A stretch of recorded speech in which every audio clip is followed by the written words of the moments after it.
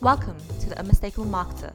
Every week, we interview business leaders, marketers, and authors from around the world. Together, we try to unpack how we create marketing messages that attract attention and separate us from the competition. Our goal is to help you make your marketing unmistakable. In addition to this podcast, listeners get actionable advice on the latest insights in digital marketing from our free email newsletter, which can be found at tomorrow-people.com. That's tomorrow-people.com. Hello and welcome to another episode of The Unmistakable Marketer. I'm here with Diarmiud Walsh. Diarmiud is channel manager for Hubspot and he works closely with us at Tomorrow People. Hubspot help marketers generate traffic, leads and sales for businesses through their software tool, which is also called Hubspot. Diarmiud manages a number of Hubspot partners in the UK and his role is to help those partners become more effective at selling their inbound retainers. Diarmiud, thank you very much for joining me. Nathan, thanks for having me. Pleasure. Great stuff. So, Diarmiud, could you tell our audience a little bit about HubSpot for those that aren't familiar with the company? Yeah, no problem. So HubSpot, we are a technology company. The company was founded back in 2006. We just recently had our 10th anniversary. It was founded by two MIT graduates who are doing an MBA and are still managing the company. Diarmiud is our Chief Technical Officer and Brian Halligan is our CEO. And the company, both Brian and Diarmiud identified back in 2006 that because of the internet and because of search, how people today fundamentally buy, how we as consumers buy, has changed because of the internet. So people now do a lot, or have the power to do a lot more research, checking out review websites, checking out what people are saying about a certain product or a certain service. Right. We can now go directly to a website. We can check out the pricing of that website. We can do a lot more research before we actually make a decision on what it is that we actually need to solve our particular pain point or to meet our particular desire. So they recognize that inbound marketing is a new thing. Why not try and find people when they're searching? So they developed and coined the term inbound marketing and built a software technology platform called Hubspot, designed around the inbound marketing methodology. So that is ultimately finding people when they're searching, capturing those people as a lead, and then ultimately nurturing that particular lead until they become a customer.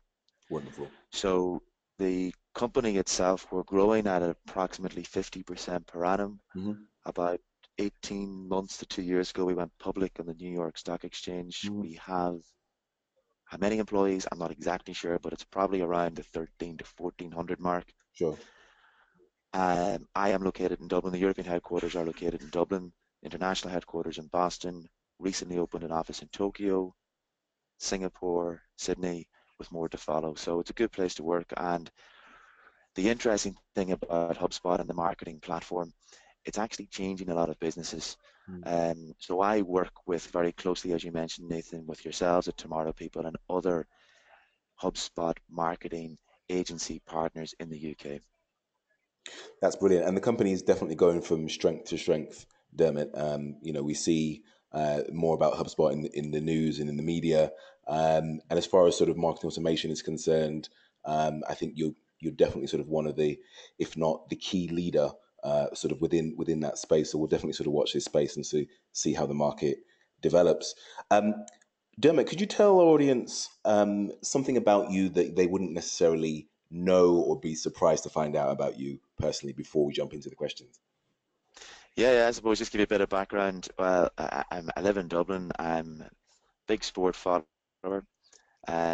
Currently play rugby, have been playing rugby for the last 20 years, starting to come to the end of my career. And I think if we were to have this conversation in the next 3 weeks, I would have made a decision on whether or not I'm going to end it or not. So don't do it. To be decided. The body is getting a little bit more painful after each game, so I'm not really sure what to do. The spirit is willing, but the flesh is weak. Well, it's still strong. It's still strong, Nathan. Okay. You know, but it takes a little bit more to recover after each game. That's unfortunate. Yeah. That's unfortunate. Brilliant. Well, Diarmiud, thanks for joining us. The first question I wanted to ask you is the question that we ask to all of our guests. It's What marketing have you come across that you would consider as unmistakable? Yeah, for me personally, I think, the best type of marketing that I receive as a consumer is marketing that I believe is truly relevant to my particular taste. Um, and two companies that really come to mind. One will be Amazon.co.uk. Mhm. If I haven't bought anything, the majority of your listeners here, I'm sure, have experience on Amazon.co.uk. I think it's a phenomenal company in how they market. But if I haven't bought anything, let's say in the last 3 or 4 months, I will receive an email. And it's not an email to buy something completely random. It's an email that's very tailored and specific to my particular taste. So it's a recommendation to download a particular genre of movie or book. And I find that type of marketing not annoying, but actually relevant and helpful. And I think truly for me, that's the way marketing is becoming. It's about being helpful to your customer base. And Netflix, again, very similar. Mm. I love the way it kind of makes these recommendations to your particular taste. Definitely. So it's really about sort of personalizing the experience, really, because I think there's a lot of backlash in the media at the moment about organizations that own a lot of data on customers, and the abuse of that data sometimes by organizations. But what Netflix and Amazon have done amazingly well is they've used that data that they've collected for you, but they've used it to serve you with relevant ads, promotion, and content in a way that you don't feel is intrusive and you actually welcome. Yeah, I think the whole idea of, I know a lot of people out there that the whole data privacy issue can be somewhat of a grey line, and a lot of people don't actually like it. Excuse me, but because there is so much information out there, I think it's nearly better that we can receive stuff that we may or may not be that we are more inclined to be Sure, interested in than not, sure, because otherwise it's going to be like trying to find a needle in a haystack. definitely. Well, Dermot, the reason I wanted to get you on the show is because you are a salesperson, you're in business development, and Hmm. if I may say so, a very good salesperson at that. So, so the question I wanted to ask you was Thank you around. very much. I'll pay you after. The question Yeah. I wanted to ask you was around business development and traditional approaches to Hmm. generating leads and opportunities. Many salespeople are still relying on the kind of tried and trusted email and call approach. But have you come across any approaches to business development that that you would consider as different or unmistakable in our terms? Yeah. So, well, business development. I mean, like, I think unmistakable with business development, it's all about generating pipeline. So I work, I suppose, just to kind of make. I know you introduced me already, but I manage about 45 Hubspot partners who are predominantly based in the UK. Mm-hmm. My role is to help those partners become more and more effective at selling their inbound retainers Mm-hmm. to their clients. Mm-hmm. And what I've done it with a lot of those partners I'm dealing with, they're senior level people in the agencies, they're business owners. They have no problem managing a sales cycle or a sales process Mm-hmm. once they actually begin to have that discussion, because they know their business inside out. They typically will have a lot of value to offer a potential prospect or a potential customer. What they do struggle with in many cases, and many businesses across the world have the same problem, is generating pipeline. How do they effectively generate pipeline? Mm-hmm. So, unmistakable, what I would recommend is you've got to put in the work, the activity at the top of the funnel is how I describe it. It's about generating leads, first of all. If you don't have leads that you're not doing, let's say through inbound marketing, then you need to begin to employ what I would recommend as a business development representative, an inside salesperson, typically a junior level salesperson, who can begin to source companies that you would like to work with, companies that you work with already in that particular industry, Mm-hmm. source then individuals within that industry, and begin to put in place a play or the beginnings of the sales process where you go from lead to the next stage, the very early innings of the sales process, which I would termed to be the connect call. And how do you go from lead to connect call? You need to have constant activity. But what I recommend is if I were to reach out to you today, Nathan, Mhm. as a potential prospect for our business, I might send you an email Mhm. that is a basho type email. I'm talking about value that I'm bringing organizations in your particular field, but it's very much to the point Mhm. with a specific call to action at the end of that email. And then I'm asking to try and get on your calendar. Now, that would be attempt number one. Attempt number two, an attempt would be categorized, I would recommend, as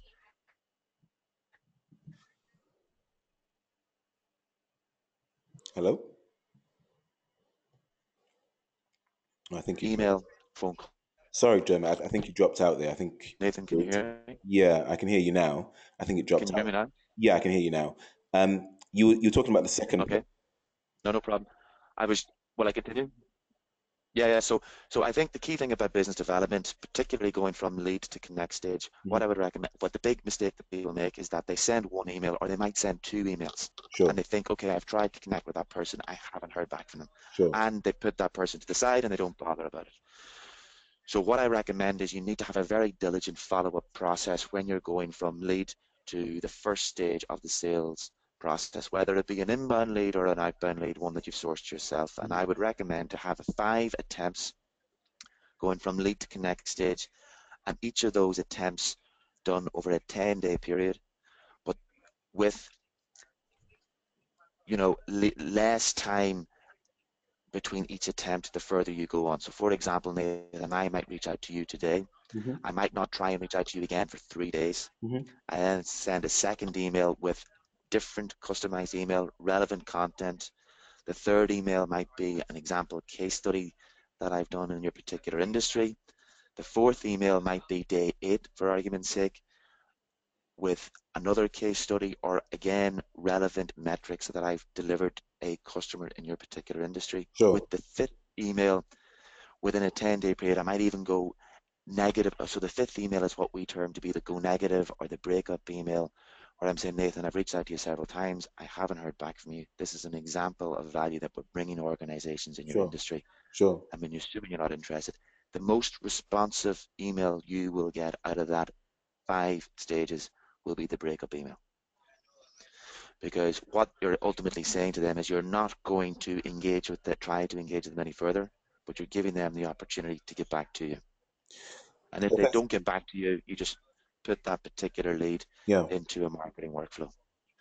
that's interesting. So effectively, what you're saying is that of the emails that you're sending, the engagement that you get the highest conversion from or sort of response from is the last email, which is the slightly more negative one.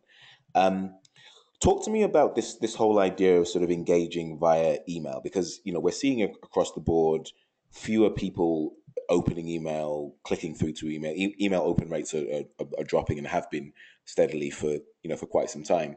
It seems to be that the approach that you're advocating is predominantly an email driven one.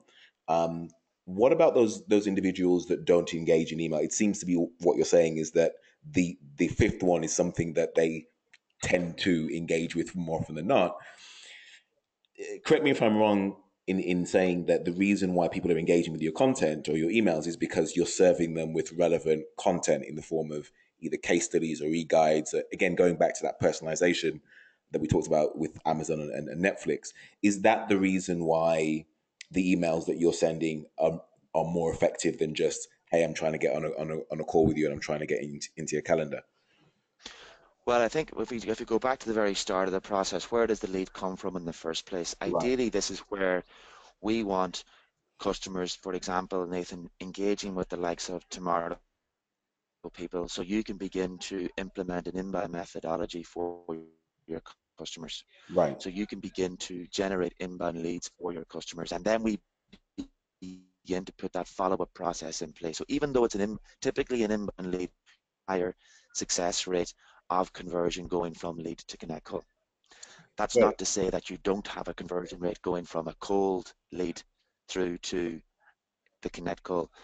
Um, you're asking the question, email more and more, it's more and more difficult, to get through to somebody because there's so much information being thrown at an individual. Sure. This is why we recommend that when you are trying to engage, that you don't just attempt 2 or 3 times. That attempt, the number of attempts is absolutely key, and it's also key in terms of the time frame that you do it over, and it's also key in terms of the content that you have in each of those emails. Right. And it's also key that you keep your emails succinct and to the point, and that you're talking about value that you have brought companies in their particular industry.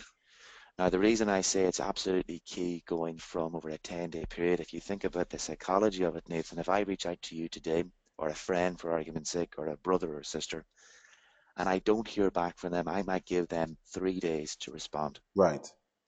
If I don't hear back from them after 3 days, I might send another email, or I'll try and call them again, leave a voicemail. Mm-hmm.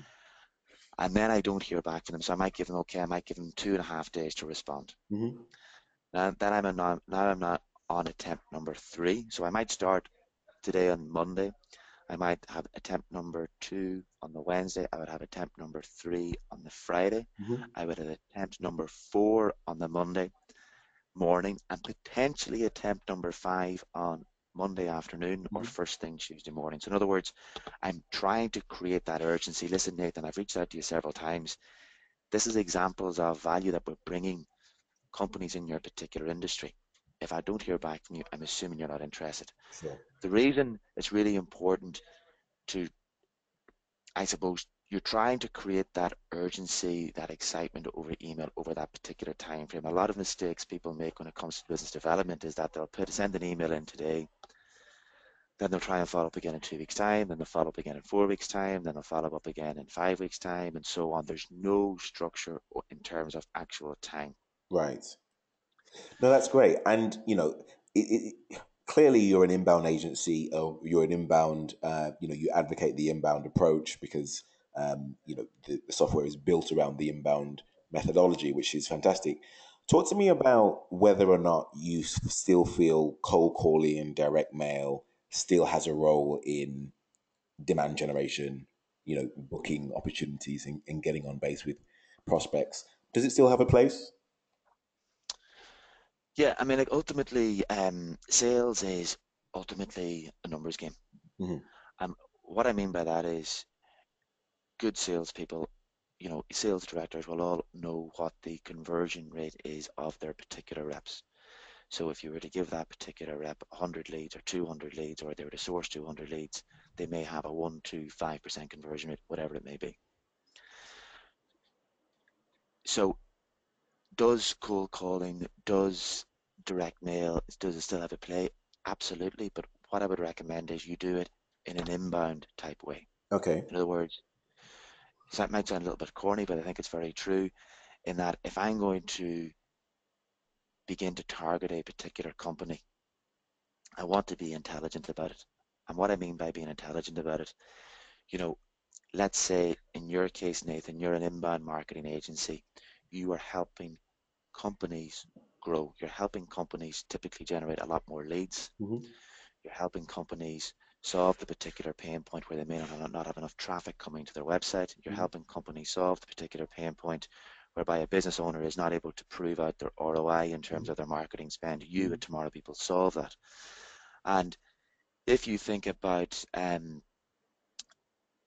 lead generation from a Tomorrow People standpoint, I'm just thinking, I'm actually just trying to think of an example. Um, you might think about, okay, I'm going to reach out to companies that are hiring more salespeople, Sure. because if they're hiring more salespeople, they're obviously going to need more leads for those salespeople to be successful. Sure. If they're hiring marketing people, then typically they're investing in growth. So why don't I maybe reach out to those particular individuals? And Sure. if you get it, and you're, so what I mean is you're creating alerts of, and you're giving yourself the best possible opportunity that when you do reach out cold, that it's probably going to be relevant for that particular business at that time. Again, a company who's recently, in your case, secured funding. And if they secured funding, they're going to need to spend that money to do what? In most cases, to grow. So they're going to have increased budgets for their marketing spend. So this would be a good opportunity for the likes of Tomorrow People as an agency to go out there and maybe begin to talk about your inbound services and to see if you can actually help solve particular problems for their business. Fantastic. So it still does have a place, but it needs to be done in the context of the inbound approach, effectively. I think just be intelligent about it. Why are you reaching out to that company in the first place? And there's a huge amount of information out there. And I think the other thing that's really clever that a lot of sales reps are doing now is, you know, it's ultimately about pain, trying to identify pain in an organization. And maybe what you could do is it's always easier to get in touch with junior level people in an organization, but have the conversation with those junior level people, Right. understand what particular pain points those junior level people are encountering on a day to day, and then use that information to really tailor a conversation or an email or a letter to the C-suite, whereby, okay, I have had these conversations with some of your people. I understand these are the particular pain points that you're facing. Mm-hmm. We know we have solved this for 3 of these companies in your particular industry. I think it might be good for us to have a conversation. Right. No, that makes complete sense, and I think there's a lot of value in the discussion that we've had here today. I think a lot of our listeners will take a lot of actionable advice away. Just winding down the conversation now. Are there any books that you would recommend our listeners read? Are there any books that have been particularly sort of useful for you in your development as far as business development and sales are concerned? Yeah, a really good book that we would like. So we do a lot of sales coaching with our partners, and a book that we are constantly referring to, and I'd highly recommend it for a good read. It's called The Challenger Sale Right. by Matthew Dixon. Mm-hmm. And you know, typically the best salespeople are those that will challenge their prospects the most. And what I mean by that is, like, if you're talking to a business owner, you really want to understand first and foremost what is their main pain point. Now, they may have a multitude of different pain points, but you need to understand what is the compelling reason as to why they would do business with you Right. within a certain time frame.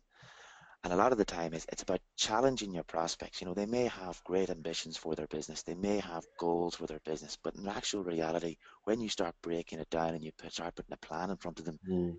is it actual real?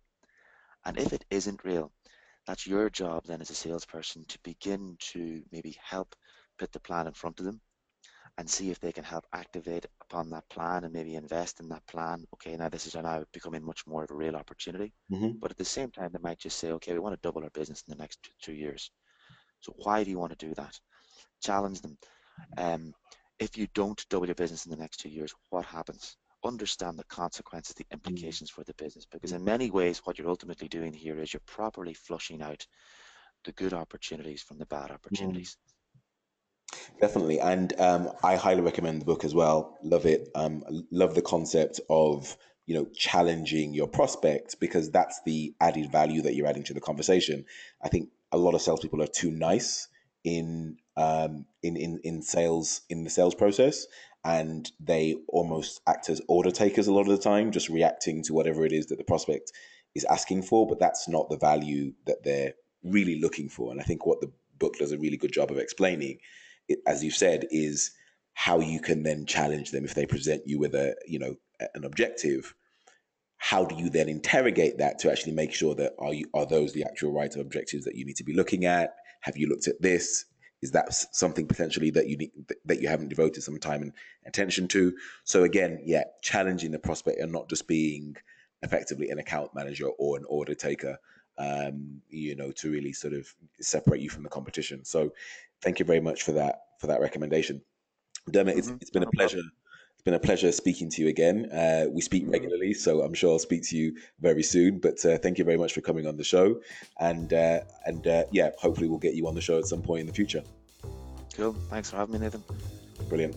That's all for this week, everyone. So stay tuned. We'll be speaking to another marketing decision maker and salesperson or author next week, where we try to uncover what makes our content unmistakable. Thank you very much. I'll see you soon.